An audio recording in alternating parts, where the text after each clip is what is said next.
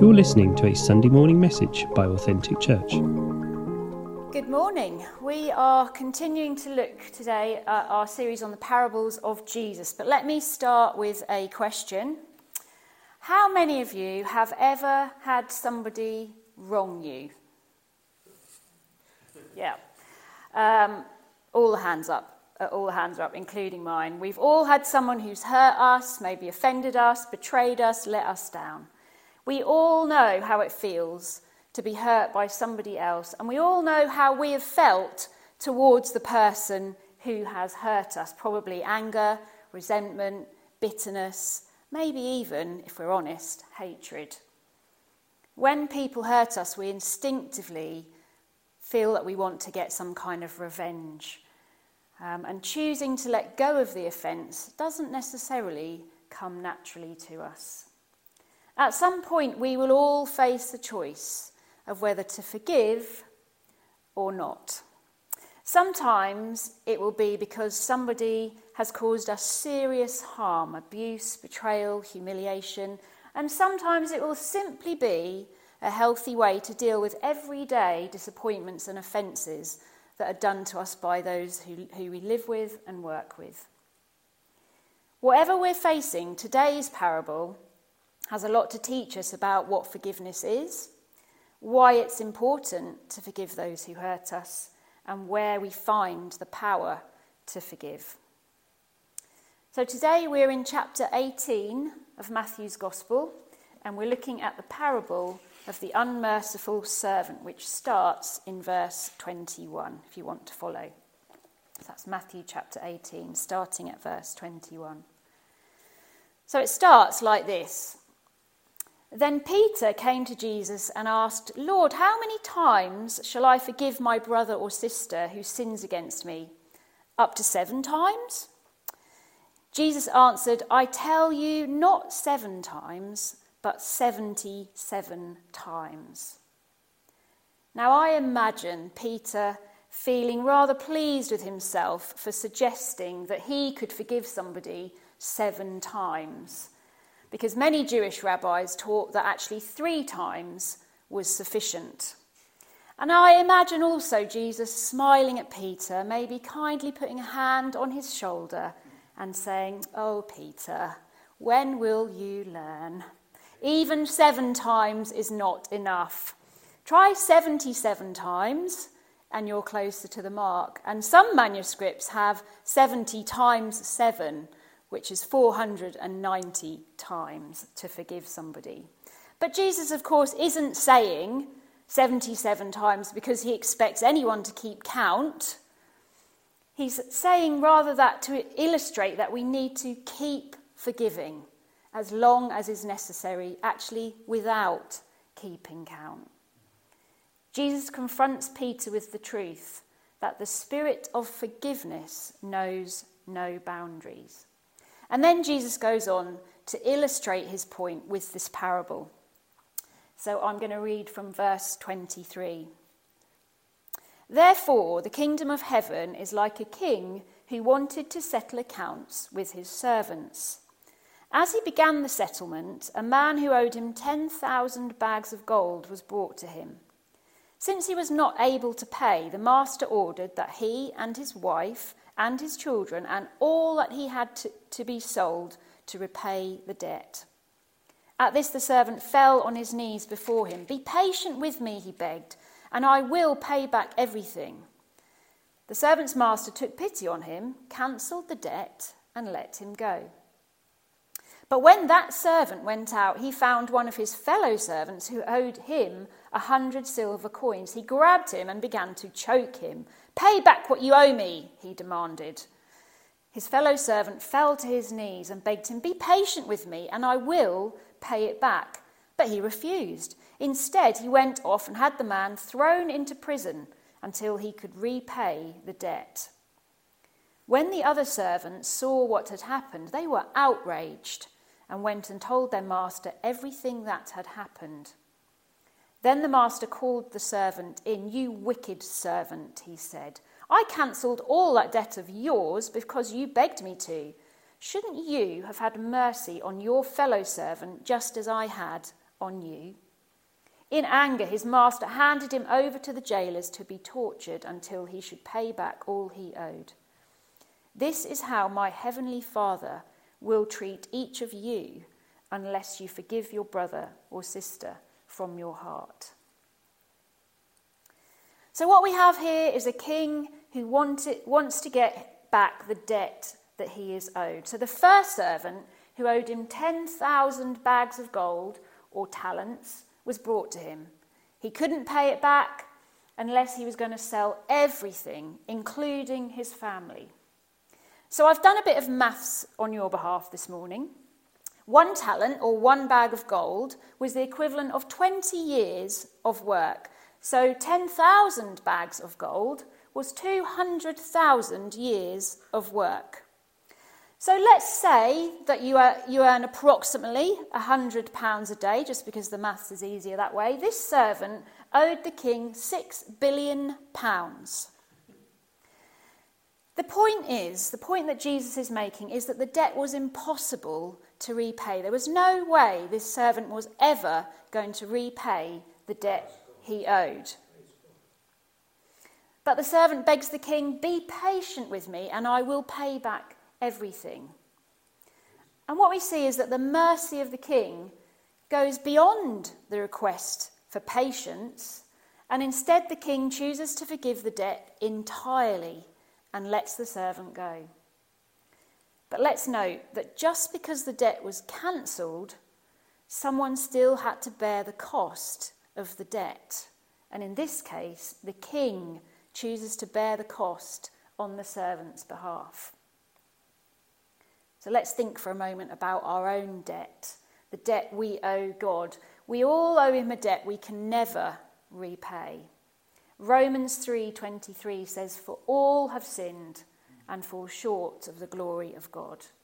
And Romans 6:23, "For the wages of sin is death, but the free gift of God is eternal life in Christ Jesus our Lord." This is a story about a king who bears the cost himself, cancels the debt, and grants freedom to the debtor. And of course, what we know, which Peter didn't know then, is that Jesus was referring to himself. Because of Jesus' sacrifice on the cross, the enormous debt we owe has been cancelled. We have all, each of us, been forgiven and set free. But what is forgiveness? Well, we've mentioned before how Jesus used everyday scenarios and examples to help his disciples understand his teaching, and this parable is no exception, and he's using the metaphor of money and debts to illustrate forgiveness. When someone hurts us, there is a debt that is created, and the natural response is to make the one who offended us pay. If we decide to take revenge, what we're saying is, I'm not paying for this, you're paying for this. And you may have heard people say, you may have said it yourself, I'm going to make you pay for this. And we make them pay through our gossip, our slander, giving them the cold shoulder, abuse. We might withdraw our friendship. We might tell lies about them. We might try to ruin that person's reputation. That's how we try to make them pay the debt we feel is owed. And maybe that works, and over time the debt goes down and you no longer feel the need for revenge. But in the process, making them pay for what they've done twists us into bitter, spiteful people. Or, as often happens, revenge becomes a back and forth cycle and never actually goes away. They hurt us, so we hurt them back. And then they hurt us back again, and so on and so forth. Where there's conflict and hurt, a debt is created and someone has to pay. Either we make them pay, or we pay it ourselves. And essentially, forgiveness is choosing to pay the debt yourself. It's choosing to not punish your offender, but rather to treat them with love and leave the judgment to God. In his book, The Peacemaker, Ken Sande shares what he calls the 4 promises of forgiveness. Number 1, I will not dwell on this incident, which basically says don't keep focusing on what somebody did to you. Don't constantly chew it over and over again. Number 2, I will not bring up this incident and use it against you.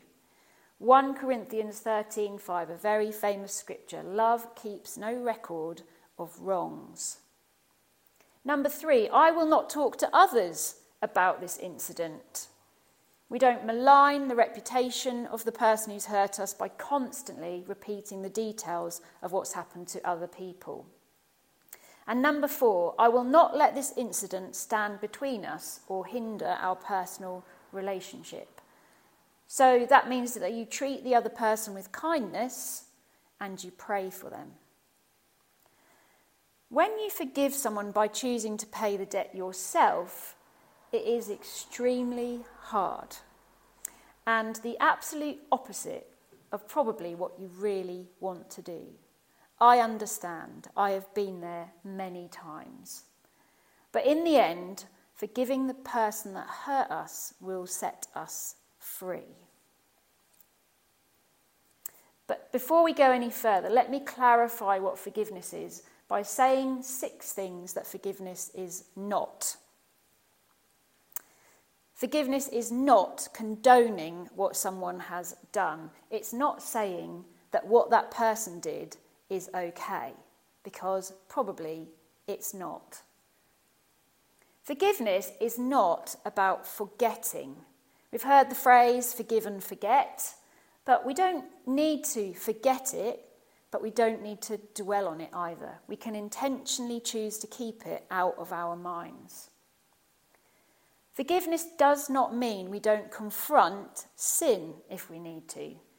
Matthew 18 verse 15 says, if another believer sins against you, go privately and point out the offence. If the other person listens and confesses it, you have won that person back. This kind of confrontation, however, must come from a genuine desire to be right with that person, for reconciliation and restoration, and not for some kind of vengeance. Forgiveness doesn't mean that there are no consequences. So, for example, if somebody breaks the law in harming you, you can forgive them, but they will still need to face the appropriate punishment. Forgiveness is not reconciliation, necessarily. Forgiving someone doesn't mean that you have to have an ongoing relationship with that person if it's not appropriate. It's unlikely that the king in this parable ever hired that servant again. And lastly, forgiveness is a process. It is not a once-only transaction. Jesus was very wise when he said that you need to forgive someone 77 times or 70 times 7 times. Because you have to keep doing it and keep doing it. Maybe today all you can do is decide that you won't take revenge on the person that hurt you, and that's a step in the right direction. So then the story continues after the first servant. When that servant went out, he found one of his fellow servants who owed him 100 silver coins. He grabbed him, began to choke him. Pay back what you owe me, he demanded. His fellow servant fell to his knees and begged him, be patient with me and I will pay you back. But he refused, and instead he went off and had the man thrown into prison until he could pay the debt. So, back to the maths for you. Based on the same maths that I did before, the second servant owes about 100 days' wages, which, using the same figures, would be about £10,000. So the first servant was let off a debt of £6 billion, and he's gone after the second servant and refuses to let him off a debt of £10,000, a tiny fraction of what he owed. And the second servant says, be patient with me, which is exactly the same as the first servant said, but he chooses to disregard the plea and throw the man into prison. But when the king hears about what had happened, He gets the first servant back and throws him into prison and gets him tortured, which is actually a far worse punishment than the original one that was going to happen of having to sell everything he owned to repay the debt. Jesus doesn't pull any punches here. He states that this is how my heavenly Father will treat each of you unless you forgive your brother or sister from the heart. If we insist on making people pay for what they've done to us, then we will continue to live in a prison of bitterness and anger. We will be tortured by our own feelings of resentment and rage. So why should we forgive? Firstly, because we have been forgiven. The main message of this parable is that we forgive because we recognise how much we have been forgiven. If we're struggling to forgive someone, the power to do it can come from remembering the depth of our own sin and how much God has forgiven us. Romans chapter 5 says this: "At just the right time, Christ died for ungodly people. He died for us when we had no power of our own. But here is how God has shown his love for us. While we were still sinners, Christ died for us." This is the gospel. God, through Jesus, paid the debt that we owe, and so we are free. The more we understand this, the more we will be able to show the same kind of grace to other people. We should forgive because unforgiveness can twist us into bitter, vengeful people. The first servant would not grant forgiveness. When we're wronged and we choose not to forgive, we become motivated by a desire to hurt others. We respond to our pain instead of responding to God. As the well-known quote goes, unforgiveness is like drinking poison and hoping it will kill someone else. We should forgive because we're not the all-knowing judge. When we don't forgive, we're behaving as if we're the king, when in actual fact, we're servants. It's not our job to judge or punish. Hard as it might be, we must leave it in God's hands and trust that he will bring about a just outcome. And I know how hard that can be. We should forgive because it's one of the best ways to show God to others. Genesis 33 verse 10, it's the story of Jacob and Esau, where Jacob is finally reconciled with his brother after wronging him many years previously. And he says to Esau, "For to see your face is like seeing the face of God now that you have received me favourably." To forgive someone else is like showing them the face of God. There's a lovely story to illustrate this point. In 2006, gunman Charles Roberts entered an Amish schoolhouse in Pennsylvania, taking several hostages before shooting 10 children, killing 5 of them, and then committing suicide. Within hours, members of the Amish community had visited the killer's parents and expressed sympathy for their loss and support for the hard days ahead. Half the people attending the funeral of the gunman were Amish. Letting go of grudges is a deeply rooted value in Amish culture, and this example powerfully demonstrates how this Amish community showed the face of God rather than taking revenge. Luke chapter 6. If you love those who love you, what credit is that to you? Even sinners love those who love them. And if you do good to those who are good to you, what credit is that to you? Even sinners do that. But love your enemies. Do good to them. Lend to them without expecting to get anything back. Then your reward will be great, and you will be sons of the Most High, because he is kind to the ungrateful and wicked. Be merciful, just as your Father is merciful. When we're hurt, we have an opportunity to showcase the gospel in a way that few others do. It doesn't mean God caused our suffering to happen, but it does mean that he can use it for good. And that's all well and good. But how do we forgive? It's really hard. First of all, decide that you want to forgive. It's a process, we've said that already, but it begins by you deciding that you want to be free of resentment, bitterness, and anger. But be prepared to keep forgiving 77 times, 70 times, 7 times, however many times it takes. Every time the negative feelings rise up within you, keep forgiving, be intentional, keep persevering. Don't put a limit on how often you need to forgive. Understand how much you've been forgiven. We've said that already. Reflect on this reality. Understand the depth of God's love for you and what Jesus did on the cross to pay the debt you owe. Take pity on your offender. The king in this story took pity on the first servant. He was moved by compassion for the servant's misery. There's a meme on social media that goes around sometimes which says something along the lines of, everyone you meet is fighting a battle you know nothing about. Be kind always. We need to recognise that sometimes people act out of fear or ignorance or things that are going on in their own lives that are causing them to hurt, and they lash out.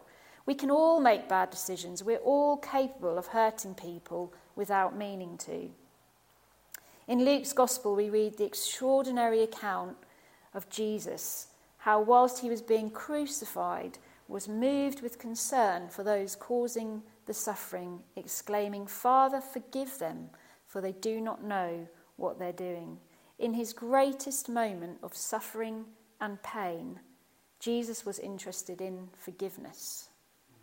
He was filled with compassion for others instead of focusing on his own hurt. Another way to help us forgive is that we need to trust that God is a wise and sovereign judge. It's not wrong to want justice and punishment and accountability, but we are not God. We are not the judge. We might want to take God's place because we feel he's not punishing the people in the way that we want them to be punished or in the timing we think they should be punished. And we might feel that they are getting away with it. Romans 12 verses 17 to 21 is very clear about this. Do not repay anyone evil for evil. Be careful to do what is right in the eyes of everybody. If it is possible, as far as it depends on you, live at peace with everyone. Do not take revenge, my friends, but leave room for God's wrath. For it is written, "It is mine to avenge. I will repay," says the Lord. On the contrary, if your enemy is hungry, feed him. If he is thirsty, give him something to drink. In doing this, you will heap burning coals on his head. Do not be overcome by evil, but overcome evil with good. Believe that God will bring justice. He looks at all the wrong in the world and he gets angry.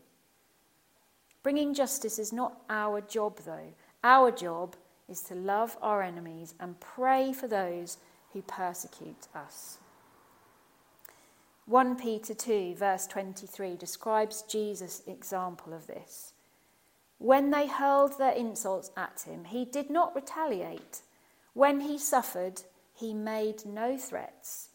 Instead, he entrusted himself to him who judges justly. We need to follow that example. How else do we forgive? Ask the Holy Spirit to help you. Sometimes, if a hurt caused is particularly painful, it can be hard, impossible even, to forgive.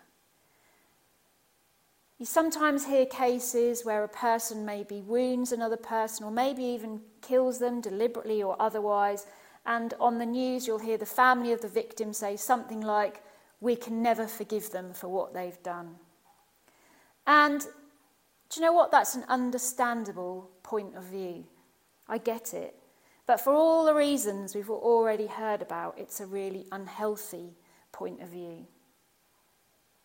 I'll be honest, I have felt like that at times.